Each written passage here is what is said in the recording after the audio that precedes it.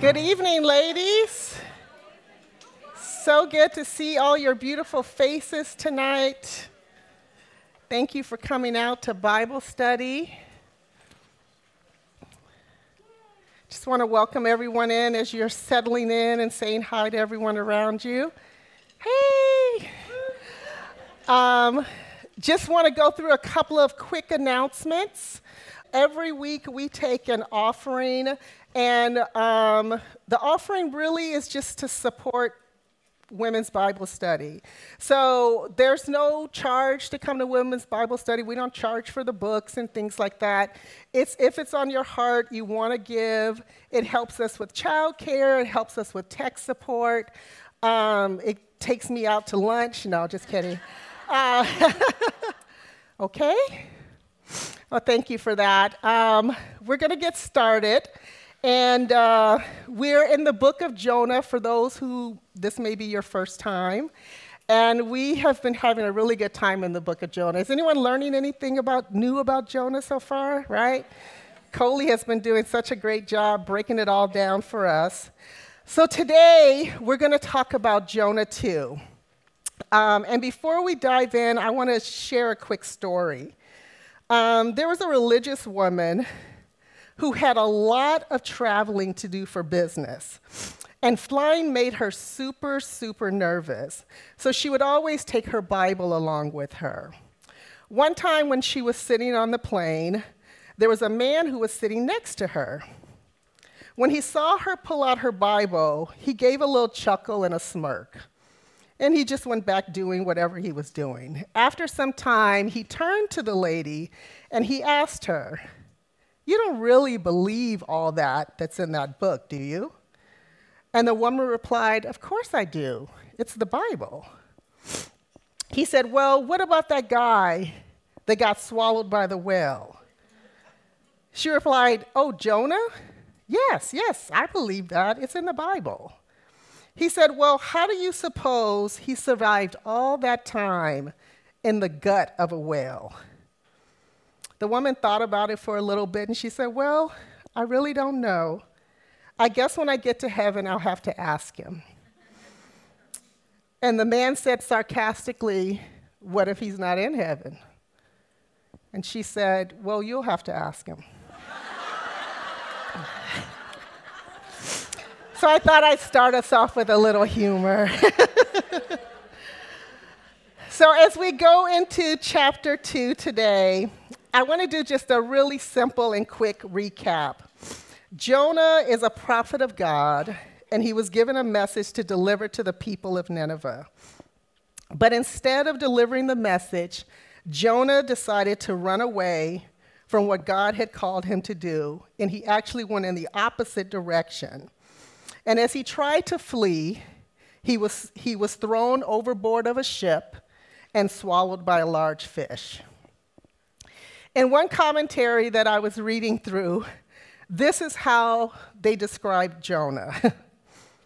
Jonah is one of the most prejudiced, bigoted, openly rebellious, and spiritually insensitive prophets in Scripture. Other prophets ran to the Lord. He ran from him. Other prophets declared the promises of God with fervor and zeal, but not Jonah. He was about as motivated as a 600-pound grizzly in mid-January. Ouch. I mean, I wouldn't want anybody to describe me that way. But even as I read this, and I've been following along with you guys about Jonah, one thing that I thought about was the fact that what matters most is not how other people see you, or even all the missteps we may have had. What really matters most is who your God is. Because even though this book is about Jonah, all of the Bible is always about God. It's God's story, and this is just a page in God's story about Jonah. Jonah doesn't have a story apart from God, and neither do we. So even when we run away, disobey, and sin, our sovereign God is merciful. He's compassionate, and he lovingly pursues us. In a book I've been reading about prayer, the author shares 3 tips to prayer. Keep it simple, keep it real, and keep it up. So as we read through chapter 2, which is a look at Jonah's prayer, we'll review it with these 3 tips in mind. And we'll talk about how we can model these 3 approaches in our own prayer life. But before we do, let's pray. Heavenly Father,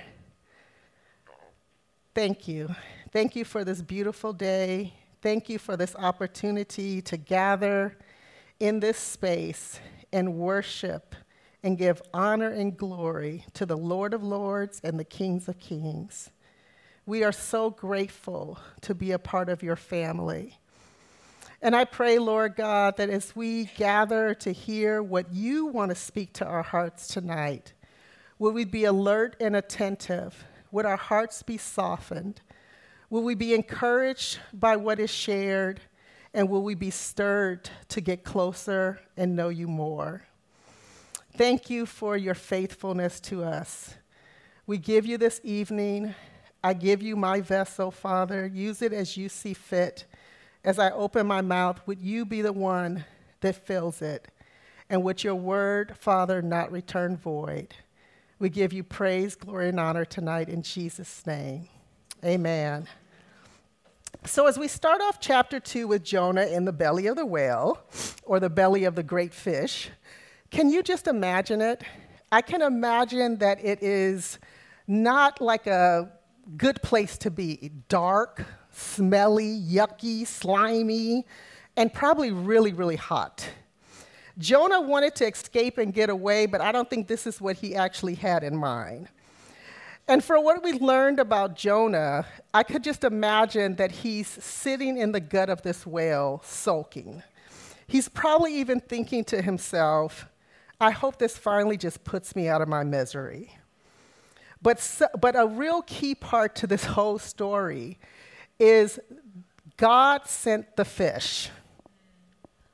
This is no ordinary fish. This fish is on assignment by God.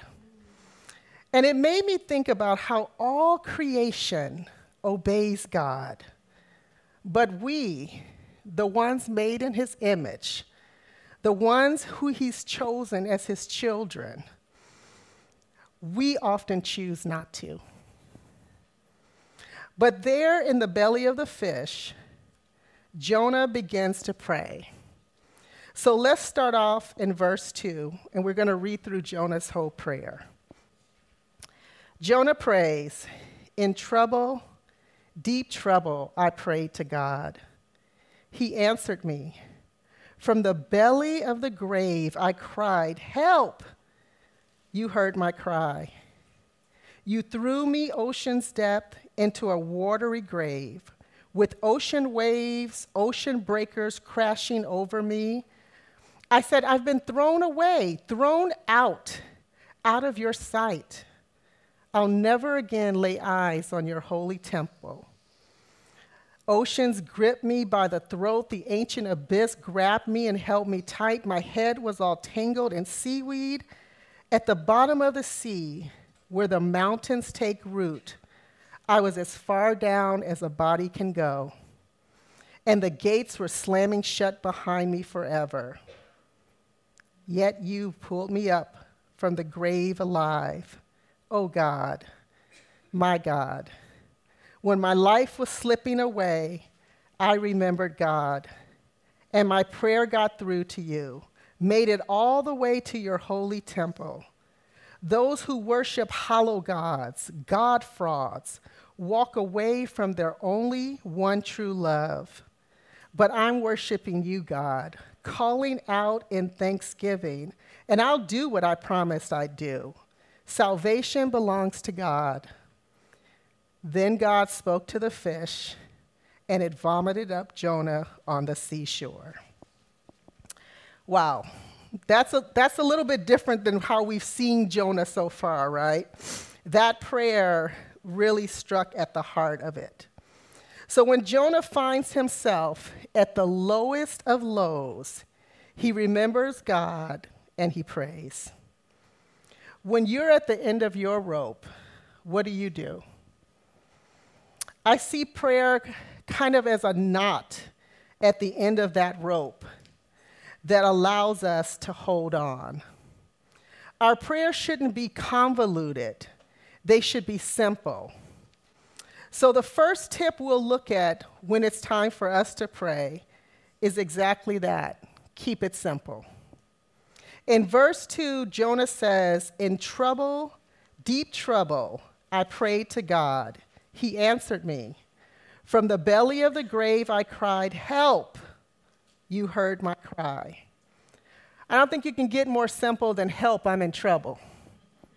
That's a prayer all of us can pray. Jonah admits right off the bat that he's crying out to the Lord because he's in trouble and he needs help. Let me ask you, when you're in trouble, who do you cry to?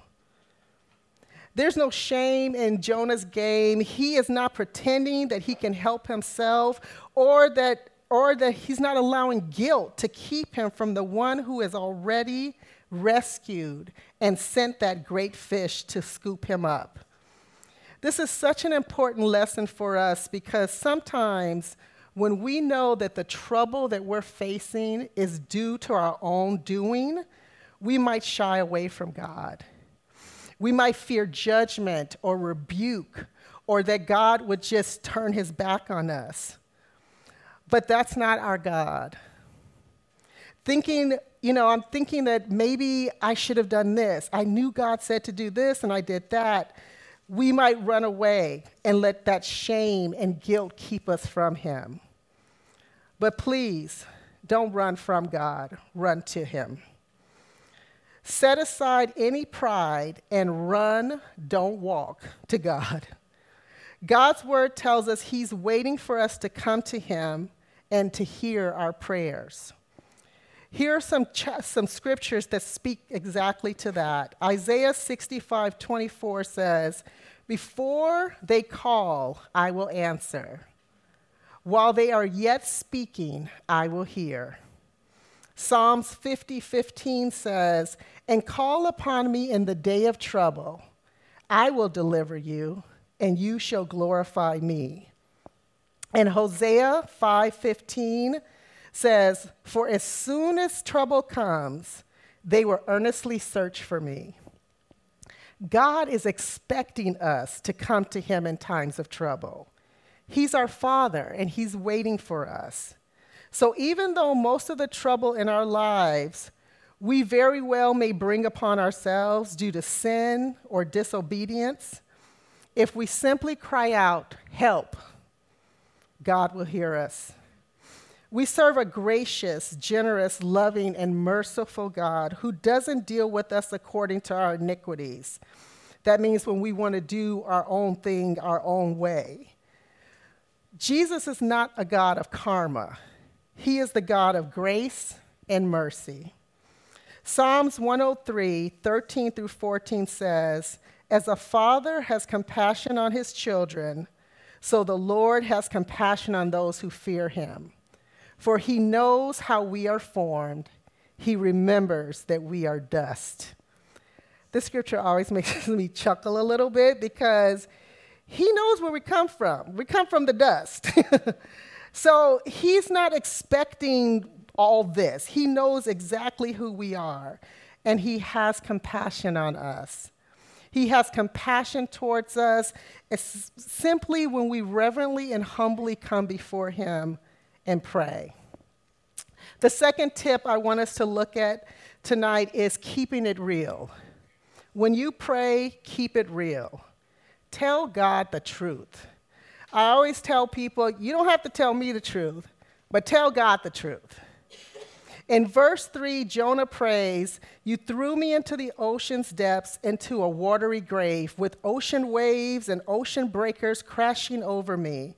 I said, I've been thrown away, thrown out of your sight. I'll never again lay eyes on your holy temple.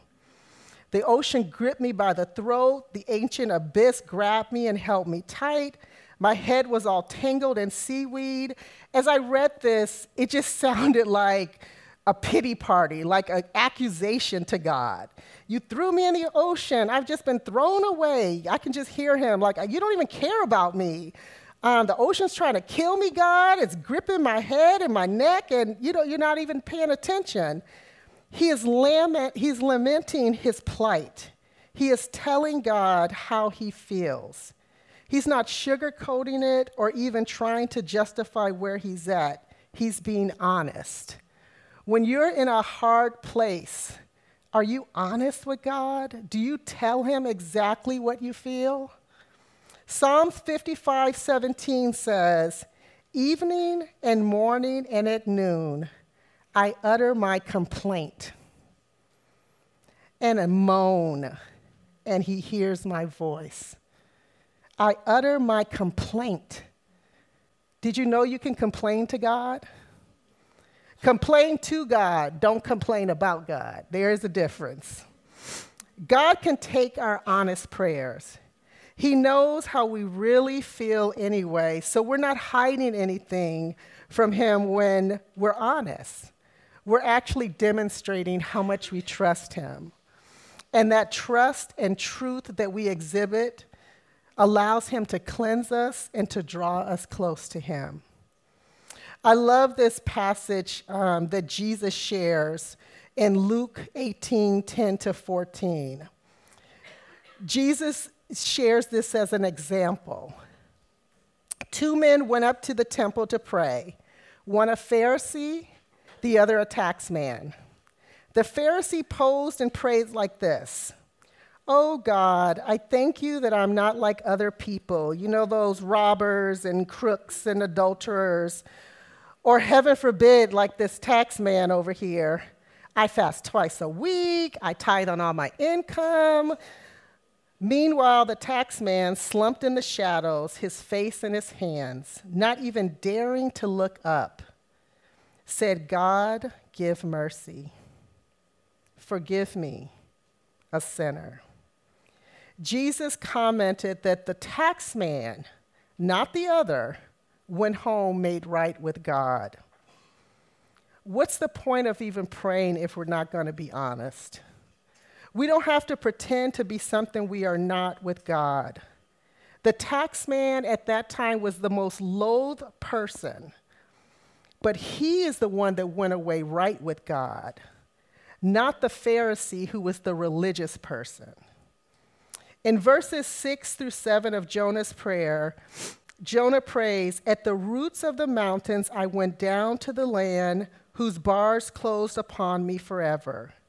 Yet you brought up my life from the pit. O Lord my God, when my life was slipping away, I remembered God, and my prayer got through to you and made it all the way to your holy temple." Will you remember God when you pray? Jonah remembered God, remembered it was God's grace and sovereign hand by which he had been saved. Even in his disobedience, the Lord continued to pursue him and offered him mercy, even when he wasn't willing to share God's mercy. Not his own mercy, but it was God's mercy that he didn't want to share with the Ninevites. Jonah's own prejudice made him think the Ninevites weren't worthy of God's mercy. And now it's him. Is he now worthy of God's mercy? The truth is, none of us are, not on our own, but it's by God's grace. He's the one who counts us worthy. So let's be honest. Have you ever, no show of hands, but have you ever judged how God should deal with someone else? Or judged who deserved mercy and who didn't? Maybe it's that horrible supervisor or coworker that just makes everyone's life miserable all the time. Or those people who we don't like what they do, right? We don't like how they are. I'm not proud to say it, but I've done it. I've judged others, and wanted to exclude certain people from God's grace and mercy. But in the depths of that fish's tummy, Jonah began to see his pride for what it was. And while in that deep and dark place, he began to honestly look at the darkness within his own heart. Jonah realized the truth was his plight was due to judgment and disobedience, and he turned back to the Lord. Will you risk being honest with God? Will you take your complaints to him, even if they're about him? Let's look at the third and final tip to prayer. Keep it up. Don't stop praying. Don't stop praying. Don't stop. In verse 9, Jonah says, "But I'm worshiping you, God, calling out in thanksgiving, and I'll do what I promised I'd do. Salvation belongs to God." When it comes to prayer, are you determined? Jonah was sitting in the belly of that great fish, and he could have just sat there and sulked. He could have just been angry and mad and just, I don't care. But when he prayed this prayer, he saw things turn around. It probably wasn't the most ideal surrounding. I can't even imagine opening your mouth inside the belly of a whale. But anyway, that's digress there. But you got to do what you got to do, right? That's where he was. That's what he did. So what stands in your way to pray? Is it time? Is it discipline? What hinders you from spending time in prayer with the Lord? There's a story of a godly woman named Susanna Wesley, who was the mom to 19 children, 10 of which survived.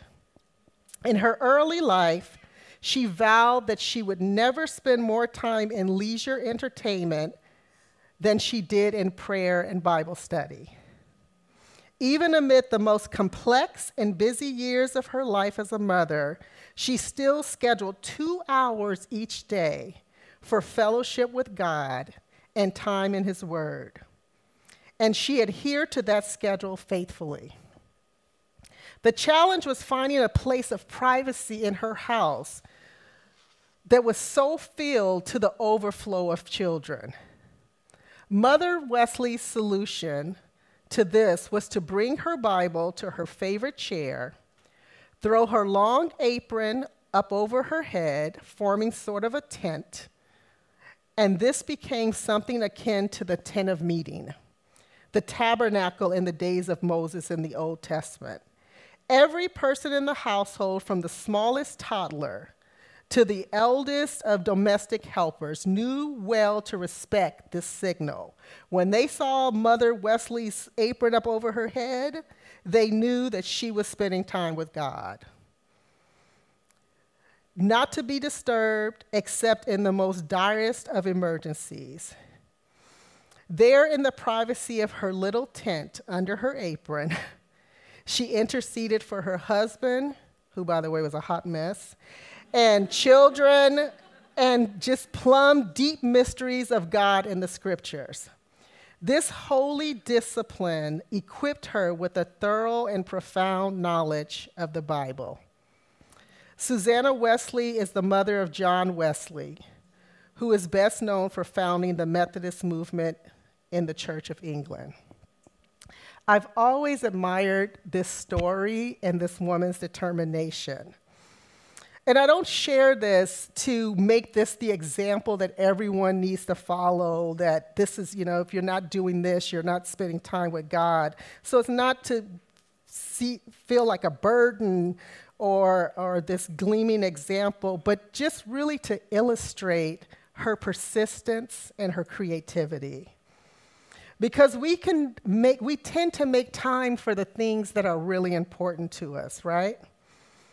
And as Christ followers, we are all called to prayer, to make some space in our day, even with starting with 1 minute in the morning and 1 minute at night, It's an opportunity for us to connect with the one who loves us most. And it doesn't have to be only talking. Praying is talking, listening, crying, laughing, singing, dancing, just being, silent. There's so many ways to connect and commune with God that's a form of prayer. And I just want to say, he really loves you. He wants to be with you. While Jonah was in the fish's belly, he cried out to God, repented, and vowed to do what he had promised God he would do. And God heard his prayer. Verse 10 says, "Then God spoke to the fish, and it vomited up Jonah on the seashore." Some believed it was the very shore where Jonah had first went the opposite direction. Sometimes we are led back to that place where we first got off course. Have you ever said, "God, I don't want to do that. That's too hard for me. I'm choosing to do this instead." And you go down the path that you chose to follow, only to realize as you turn back to God, he takes you back to where you got off the path. That's happened to me. And look, I'm not saying that some things are really difficult, and there's a process to everything. But would you at least talk to him about it? Are you willing at least to ask him to help you to follow him? Where do you need his help? Where do you need his help as you pray and in your life to keep it simple? Has life just become too busy and convoluted? Would you take some time to just be honest with God? Are you mad, sad, confused? Will you trust him enough to tell him what's in your heart? What do you need to keep it going? Sometimes we just want to walk away. We want to be done with it. But Jesus tells us to ask and keep on asking, to knock and keep on knocking, to seek and keep on seeking. Will you tell God what you need today? To keep going, to seek his face. He loves you, and I know he will help you. Will you ask him? Can we take a few minutes to just close our eyes and center ourselves, whatever posture is comfortable for you?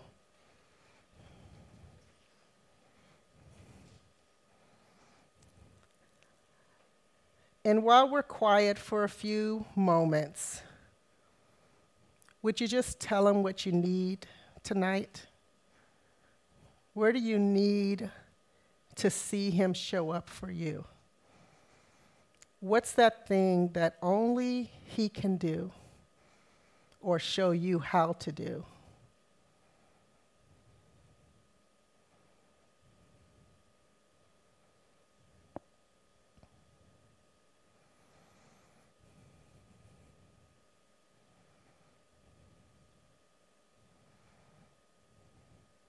And if there's anything that you've been facing or dealing with where you know God has said left and I've gone right, and you want to just recommit your heart to him, would you share that with him, just between you and him?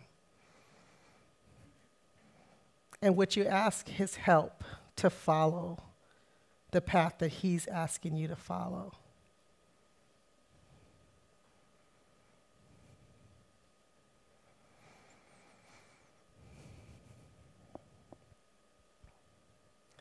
And while every eye is closed and head bowed, if you've never surrendered your life to God, I want to give you an opportunity to do that now. In Romans 10, 9 through 13, it says, "Because if you confess with your mouth that Jesus is Lord and believe in your heart that God raised him from the dead, you will be saved. For with the heart one believes and is justified, and with the mouth one confesses and is saved. For the scripture says, everyone who believes in him will not be put to shame, for there is no distinction between Jew and Greek, for the same Lord is Lord of all, bestowing his riches on all who call on him. For everyone who calls on the name of the Lord will be saved.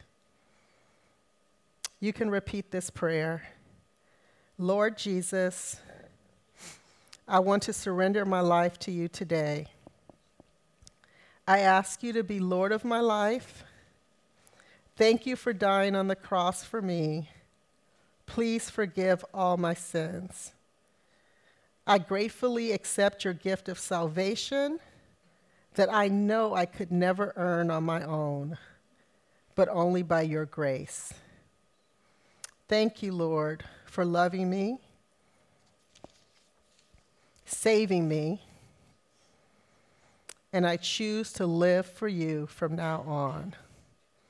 In Jesus' name, amen. So if you prayed that prayer, welcome to the kingdom of God. But please share it with someone. Share it with me or someone at your table or someone you trust. We want to celebrate with you today. So before we go, I just want to close in prayer overall. Father God, thank you for being with us today. Thank you for helping us to connect with you, to follow you. Thank you for helping us to keep it simple, keep it real, and keep it going. In Jesus' name we pray. Amen.